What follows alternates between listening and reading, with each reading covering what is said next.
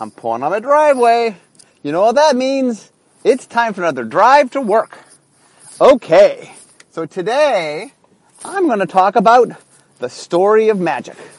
Actually, I'm going to talk about the story of magic. So today is not about the story itself, but about the different means and ways we've tried to tell the story over time. So it's a history of the story rather than actually the story.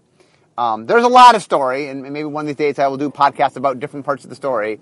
But today is more of a history thing about how the story has been done. So we'll begin. We go way back to Alpha. So when Richard Garfield first made the game, Alpha didn't have a lot of story in it. It had a bunch of names. Urza had some glasses, and he had some sunglasses. Apparently he liked vision wear. Mishra had an Ankh. There were, Nevinral was there, he had a disc. I mean, there were people mentioned, but other than people mentioned, there wasn't any inherent story. The flavor text didn't really come together to tell you any larger story. There were characters mentioned. So the first expansion was Arabian Nights. That did have story, but not magic story. That really was just taking famous stories from Arabian Nights, Sinbad and Aladdin, and bringing those to life. But the second expansion, called Antiquities, now that, my friends, that's where we begin. So what happened was, back in the day, the people that designed the set also did story. There wasn't a creative team at the time. So the people that did Antiquities was the East Coast Playtesters. So Scaff Elias, Jim Lynn, Dave Petty, Chris Page. Also Joel Mick, who worked on the Mirage team. He was the co-designer of Mirage. Also, I believe, worked on Antiquities. So what happened was, by the way, Antiquities wasn't the first design they did. What happened was, when Richard realized that the game was getting big, he had all his playtesters work on sets, but then when Magic started sort of exploding, they realized they needed to get some sets out. And so they quickly put together some smaller sets. Richard put together Arabian Nights, and East Coast Playtesters, with Joel, put together Antiquities. So one of the things that really drove the idea behind Antiquities, well, there was two things. One was it had a mechanical theme. It was an artifact set. It was the first set that had a mechanical theme to it. I mean, obviously Arabian Nights had a flavor theme to it. And the idea was that the East Coast Playtesters took the story that kind of was hinted at very briefly in Alpha, Urza and Mishra, and said, okay, these guys were important. And what they did is they tried to build a story such that you were like archaeologists, and as you were playing cards, you would see snippets of flavor text. And the flavor text would hint at the story. So Antiquities did this thing where they didn't really tell you the whole story, but they hinted at a story and gave you bits and pieces. And the idea was that you could fill a lot of it in, but that as you gathered these, antiquities of days gone by, you could learn about where they came from. And that, underlying it, was a story that we now refer to as the Brothers' War. So for those that don't know their Magic story history, Urza and Mishra, two young boys, they go in the cave of Koilos and they discover, the Power Stones? Might Stones? Anyway, they discover something, and they realize it's a new source of energy. They become artificers. Urza eventually becomes a planeswalker. Anyway, they have a massive battle. The two of them, through their artifices, they make machines, and there's a mighty war between the brothers. And Antiquities did a lot to introduce new characters. There was Ashnod and Tawnos, and, it definitely sort of, for the first time ever, put context to Magic. That as you were playing, you realized there was some larger story going on.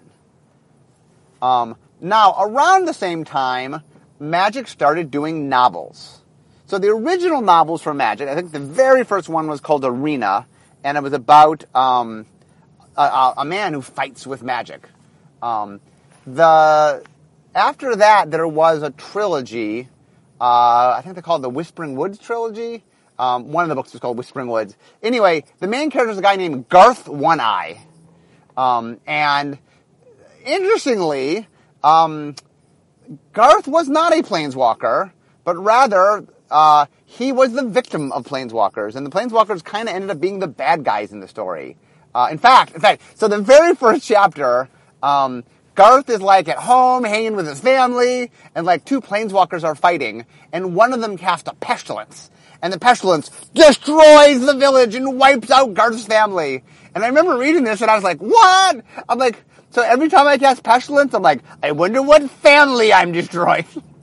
So anyway, it was a very odd choice, being that the game players were the Planeswalkers. I'm not quite sure why they chose to make the Planeswalkers these villainous creatures. But it did, one of the problems that we'll address this later, as you'll see, is Planeswalkers early on were godlike. They really could do almost anything. And it is hard to write characters that are godlike. And like I said, this will come back to become important. But anyway, they did a bunch of novels. Originally, the reason the novels actually sold decently well was they put unique cards in them, what they call the book promo cards. And so if you bought Arena, you got 2 cards, like Arena and Sewers of Estark. And anyway, after that, each book had 1 in it. And some of the book, most of them were kind of innocuous. But one of them ended up being, Mana Crypt, ended up being really, really good. And that's the only place to get it. And so what happened is you'd buy the book, there'd be a page in it, you rip it out, you mail it in, and then you could get the card. They mail you the card. And we decided we'd change our policy and said we're not going to put unique cards in products as promos anymore. That if you want cards, they come out of products we sell, and that the promos now are alternate versions of things, but not things that don't exist in for sale product. Anyway, those novels did okay. And then eventually, the next batch of novels started sort of going to actual source material. So the next batch of novels, I believe, are like Ice Age, and they're actually not after the fact that they'd already come out, but they went back and started to write novels based on card sets. And the writers they got for those, the thing that was funny about those was, because the card sets were finished and done, the writers tended to use a lot of card material. And so you almost could read the novels and go, oh, I see, he's casting that spell. Oh, yeah, that's this spell. And so it was almost prescriptive in the amount of, direct card referencing there was. So, meanwhile, inspired by Antiquities, the people who designed sets, what happened was we started to get a creative team. It was called Continuity back in the day. But, so after Antiquities was Legends. Now, Legends had stories built into it, but mostly what it was is Steve Connor and his team were using characters from the role-playing sessions that he and his friends had played, and that the characters were characters from role-playing sessions. So there was a backdrop, and there were characters, and there was some sense of story, but it wasn't a magic, cohesive story as much as was a lot of snippets of things going on pulled from role-playing. Then we get to the Dark. The Dark had a tone. I think there must have been some story underneath it, but there wasn't a lot of avenue for the story. There later would be a book about it, obviously. And then we get to Fallen Empires. Fallen Empires was also made by the Antiquities fellas, East Coast Playtesters, and Fallen Empires very much had a story. It was a war. In fact, there were 5 different factions tied to color. And then each faction had kind of a ruling race and a subjugated race. And so there were fights between different factions, and then within each faction, there was a fight between the 2 races within the faction. So there's there were some empires that were falling, if you will. And there was a lot of conflict built in. So once again, the same people sort of built in a story into it. Then we get to Ice Age, also done by the East Coast Playtesters. And Ice Age very, very much had a story built into it. It was about Terracier, was a continent on Dominaria. There was a great Ice Age that came. There were main characters, and there were villains, and things happened. Ice Age in some ways was the first. Antiquities clearly hinted at a story, but Ice Age was the first one in which, concurrent to the set, there was a story. Antiquities was kind of like, here's some objects, they tell you something about this story from the past. But Ice Age was like, right now, there's a story with these characters, and the legendary characters showed up, and, there was an ongoing story.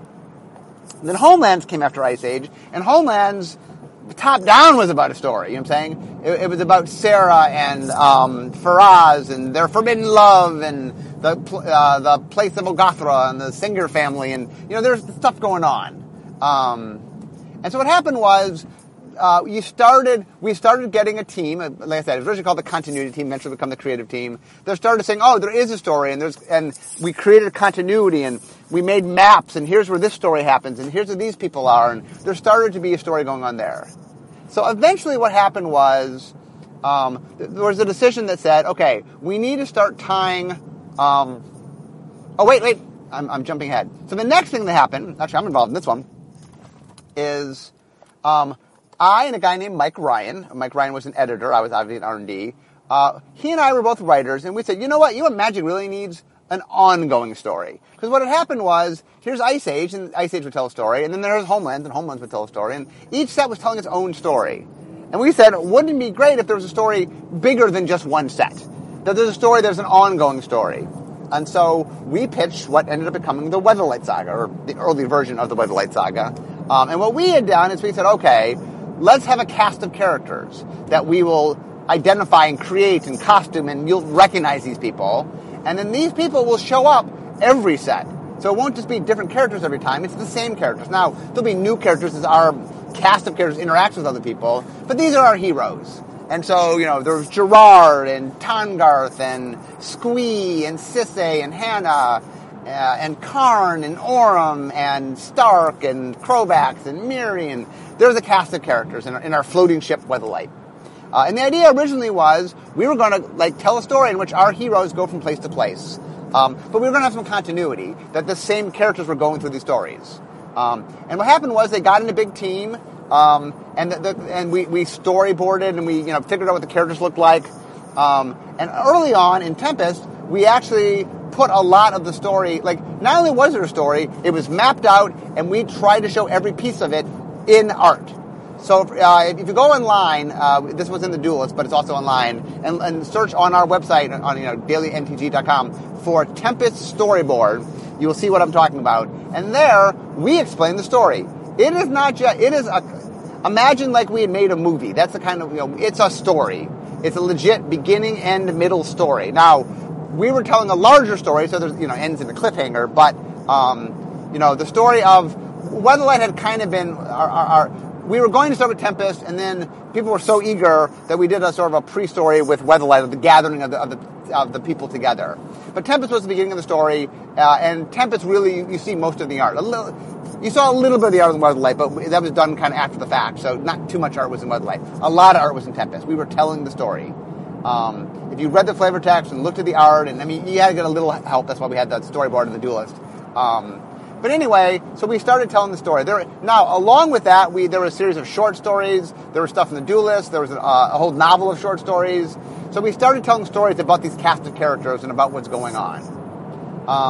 Around that time, I believe we started doing novels. So the first series of novels was short stories on the Tempest block. And I believe, starting with Urza's Saga, we began doing novels, if I remember correctly. So what had happened was a different group of people sort of took over the story, and that's for another day. And they decided that they wanted to get Urza involved, and so they went back in time. And so after the Tempest story, they spent a year doing a prequel talking about how all this was Urza's doing, that was sort of built into the story. So Urza's Saga was a saga of Urza, and basically through the story you learn about how Urza interacts with Yawgmoth and the Phyrexians, and how he realizes they're a great threat. And so the Weatherlight Saga became this story of Urza through the Weatherlight trying to stop the threat of the Phyrexians. And so Urza's Saga, so each set had a story that dealt with it. So there was a book on Urza's Saga called Urza's Saga. There's a book on Urza's Legacy called Urza's Legacy. There's a book on Urza's Destiny called Urza's Destiny. So during that period, there were novels that actually explained the story of each thing of what was happening. And this is when we first started learning. I mean, we kind of had known it was a problem, but we started to try to tell stories with Urza. And Urza was an old school planeswalker. He was powerful. I mean, he literally could create and destroy entire planes. That's pretty powerful. when you talk about being like a god, the ability to create and destroy worlds is pretty godlike. And they became tough. A lot of what they found was they started telling stories to people around Urza. That like Baron was the wizard that worked with him, and Baron was Henna's dad, for those that don't know. So we started doing individual like novels to get the stories. Now, what had happened at this time was the following problem, which was the previous set of novels were about magic sets, but they were about already finished magic sets. Here's a book about Ice Age, now that Ice Age is 2 years old. And what the thought was we want to be telling stories about the current things, not the past sets, but the current sets. And so we launched this mighty plan of, when Urza Saga comes out, the Urza Saga book comes out. The problem with this plan was that the timeline between how much advanced knowledge the writer needed to write the story and how much advanced knowledge we needed to do the card set didn't really work well, meaning that we needed to know. So, for example, one of the characters, I forget which of the Urza Saga books, but one of the major characters in one of the Urza Saga books was Xantia. So, for those that played Urza Saga, you guys remember the legendary creature Xantia? No, you don't, because it didn't exist. Because we didn't know until too late in the process that this character mattered. And so, here's a major character in the book that literally didn't show up in the card set. And we had a lot of those kind of problems where it was hard to do the link up. Now, on top of that, the other problem was, right now, we've spent a lot of time and energy creating processes where design and creative are intertwining all the time and making sure that everything is working together. That didn't really happen back in the day. I mean, it happened during Tempest only because I was in charge of the Tempest story and I was the one designing Tempest. But after that schism, there was kind of a break between R&D and the storytelling people. I guess you could piece this together here. And so they really weren't consulting with us. And so there was a story being made and there was a card set being made, and they really did not interlink as much as they needed to the point that major characters would show up in the novels that weren't in the card sets. Things would happen in the card sets. There were major cards in the card set that weren't at all in any way acknowledged. And so some things overlapped. We tried. I mean, I actually did the card concepting for Urza's Legacy. So I remember getting notes on the story, and I was trying where I could to show scenes. Like there's a card called No Mercy. So for those who know, Urza's Legacy actually is one of my favorite parts of the Urza Saga story. So Urza he had a Tolarian Academy, the Tolarian Academy, and he was messing around with time. The reason he made Karn Silver Golem. The reason Karn is made out of silver is the one object that can travel through time, and Karn was meant to be, anyway, it's a whole elaborate story. But anyway, there was an accident on Teleria, and Teleria had, there were time bubbles, so there was a time explosion, and different bubbles on Teleria were trapped such that time went at a different speed. So, for example, Teferi, young Teferi, he was a student at the time, was trapped in a slow-moving bubble, and they had to watch him, and he was trapped for a long time, in which he was moving super, super slow. Meanwhile, the Phyrexians were there, and were planning this, invasion or whatever. They were planning something, and they got caught in a fast time bubble. And so where they were evolving so fast that even though Urza and his people could see they were there, whenever they would try to invade to stop them, the Phyrexians saw them coming as if they were coming in slow motion and easily were able to dismantle any threat that came at them. And so No Mercy shows the Phyrexians dismantling the oncoming attack from Urza. And so, we tried what we could to show stuff. But it was problematic. It was not a perfect system. And the schism kind of grew wider with time. So eventually, that continued for many years of us doing the novels, and so we started trying to do some other stuff. So what happened eventually was, if you look at Magic, we had really done, up until when we get all the way through, so after Invasion, so Invasion was the end of the Weatherlight Saga. After that, there were 2 blocks that were set on Oteria, which was a continent of Dominaria, which is where the story with Kamal and the Cabal took place. Sounds like a little kid's book. Kamal and the Cabal. And that was a whole story about the Mirari and pit fighting, and anyway, we got a little better about trying to match up stuff as we got a little farther, I guess. We started at least having the characters match up, and the characters that mattered in the story were there. But the problem was the novels were written by people that were separate from the building, and it was very hard, and so little details didn't always match up. But eventually what happened was we decided that we needed to get off of Dominaria. So if you look back up through the end of Onslaught, technically Arabian Nights was on Rabiah. Arabian Nights, anyway. Homelands was on Algothra, and then Tempest, Block, and Nemesis were on Wrath, and Mercadia Mask was on Mercadia. Other than that, everything in Magic had been on Dominaria. And as part of the story, Wrath and Dominaria got overlaid, so even Wrath was gone. We didn't really want to go back to Rabiah. Algothra was not particularly popular. Mercadia was not particularly popular. So we didn't have a lot of worlds ready to go to. So we decided that we wanted to start making our own worlds. That, hey, part of what made Magic exciting was you went to a new world every year. We should actually go to a new world. It's a plan we had started to do with the Weatherlight Saga, but it kind of got derailed. So we were trying again. Mirrodin was our first attempt.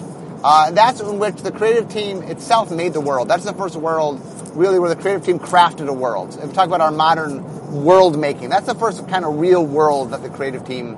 That's the beginning, kind of the modern day creative team. Was Mirrodin, and it was a world in which it was crafted to match what the mechanics of the world wanted to be, which was an artifact world.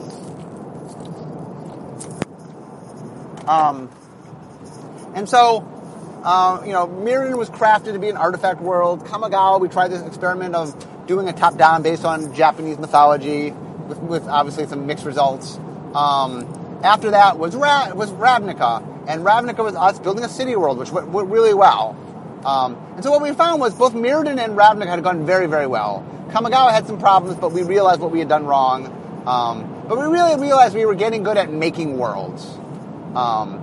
So then the big problem that was lasting was the Planeswalker as God problem, which was what we wanted to do really.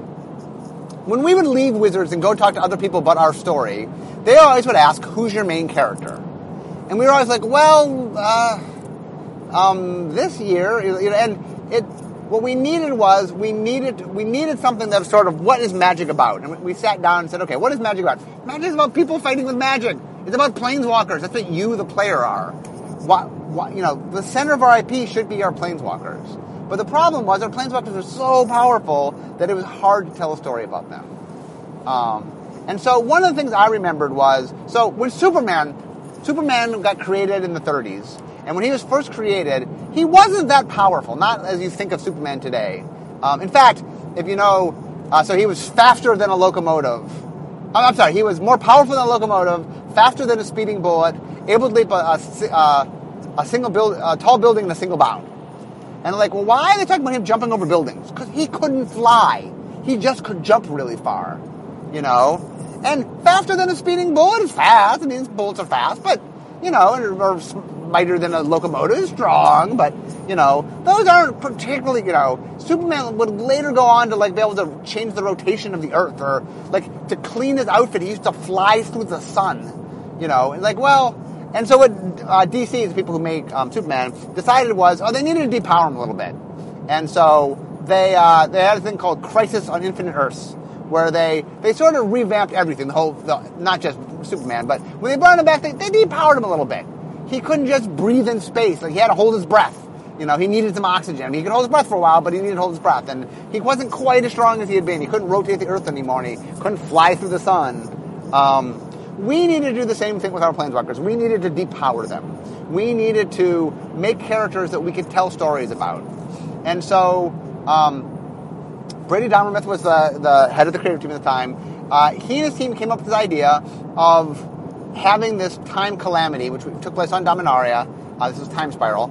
And that the Planeswalkers would have to use their spark. So for those that don't know what the spark is, within certain people, and one in multiple millions of people, it's very, very, very frequent, they have this thing called the spark.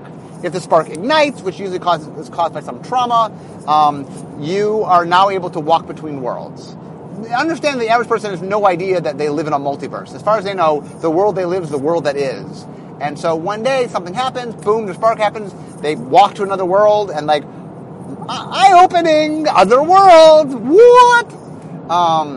And so we liked the idea of our planeswalkers being people that were not so uber powerful. And so what we did is all the planeswalkers ended up giving up their sparks, some voluntarily, some not voluntarily, to heal a rift that the multiverse was breaking down. And basically what happened was it healed the multiverse, and the multiverse sort of redistributed our sparks, but the sparks were not as powerful as they once were before. And we created a new batch of planeswalkers. Originally the plan was for them to come out during Future Sight, but it ended up, we needed a little bit more time, so they ended up coming up the next set in Lorwyn, what people now know as the Lorwyn 5, which was, let's see, white was Ajani, blue was Jace, black was Liliana, red was Chandra, and green was Garruk. Each one was meant to be the epitome of their color. That they were supposed to, that the white mage was very white and noble and looking for the greater good, and the blue mage was curious and mental, and the black mage was selfish and out for power and, and such. And they worked very, very hard in stylizing them and giving them a cool look, and so we made the new planeswalkers. And at the time, I had a podcast on this, Matt Cavada came up with an excellent idea that said, if we want people to care about planeswalkers, we got to bring them in the game. And that led us down the path of making planeswalker cards, which have become very important to our game. And so we went down the next path of trying to tell stories of the new planeswalkers. So we wrote some books about the new planeswalkers, and we tried them into different sets we were doing. But then we said, okay, let's try some other stuff. The books weren't doing all that great. Not a lot of people were buying the books. For a while, we put them in our fat packs, and the number one means by which we were selling books was through the fat packs. So we decided to try some other things. We did a series of web comics where we had different Magic artists illustrate comics, and then we, told stories that tied into the different sets.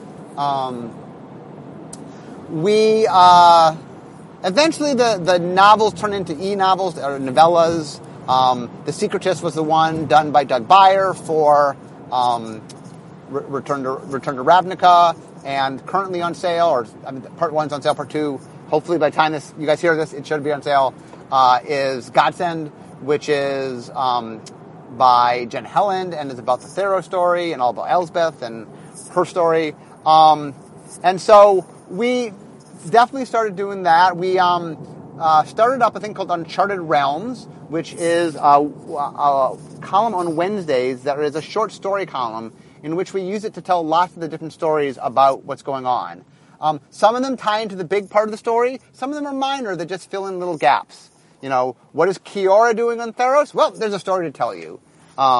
And so we're trying really hard now. One of our goals is, and this has always been a goal, but as we move forward, it's becoming more center, is we want the story to be something that everybody who plays Magic can partake of at the level they want to partake of.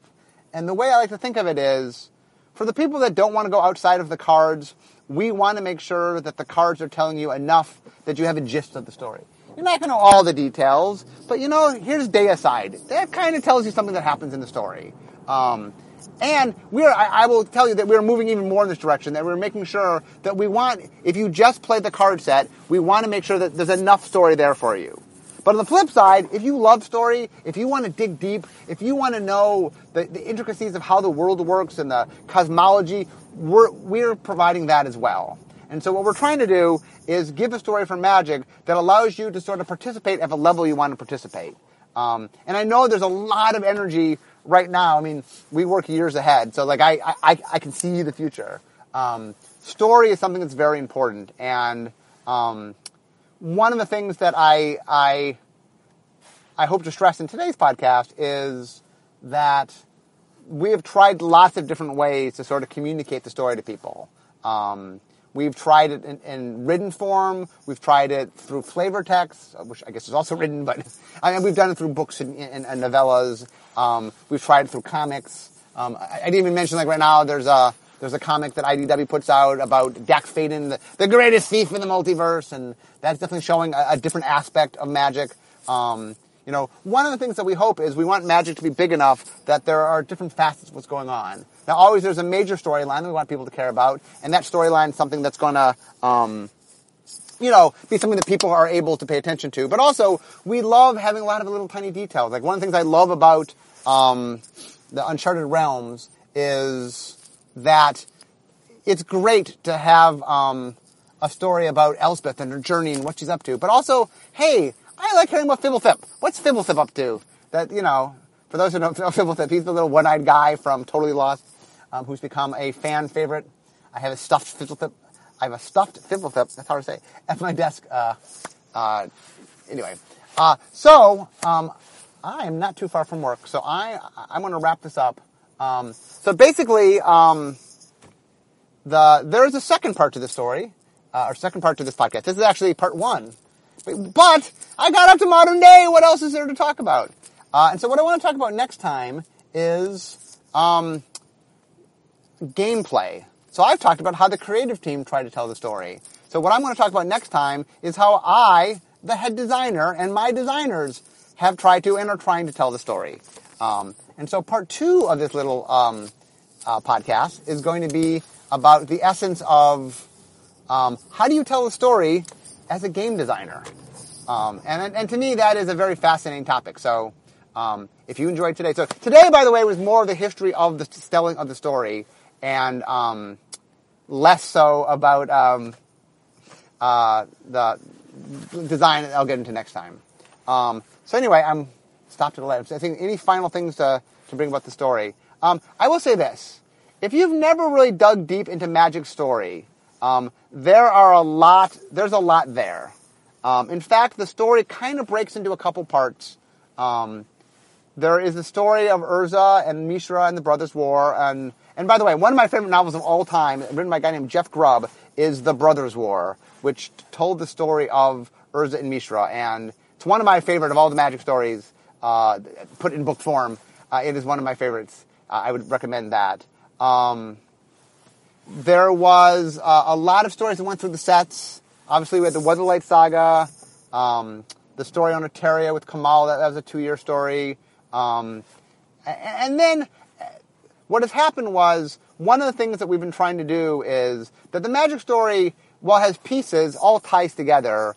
That the story of the Brothers' War and what happens in Terracier, and what happens on the Weatherlight Saga, and what happens on Eteria, all that's tied together, and it's all connected. And that what you will find, for example, Eteria introduces the Mirari, and the Mirari becomes a major important source of that whole 2-year storyline. But the Mirari is also important. The entire, well, I don't want to give anything away, but the Mirari plays an important role later on in a very, very important role later on in the Magic story.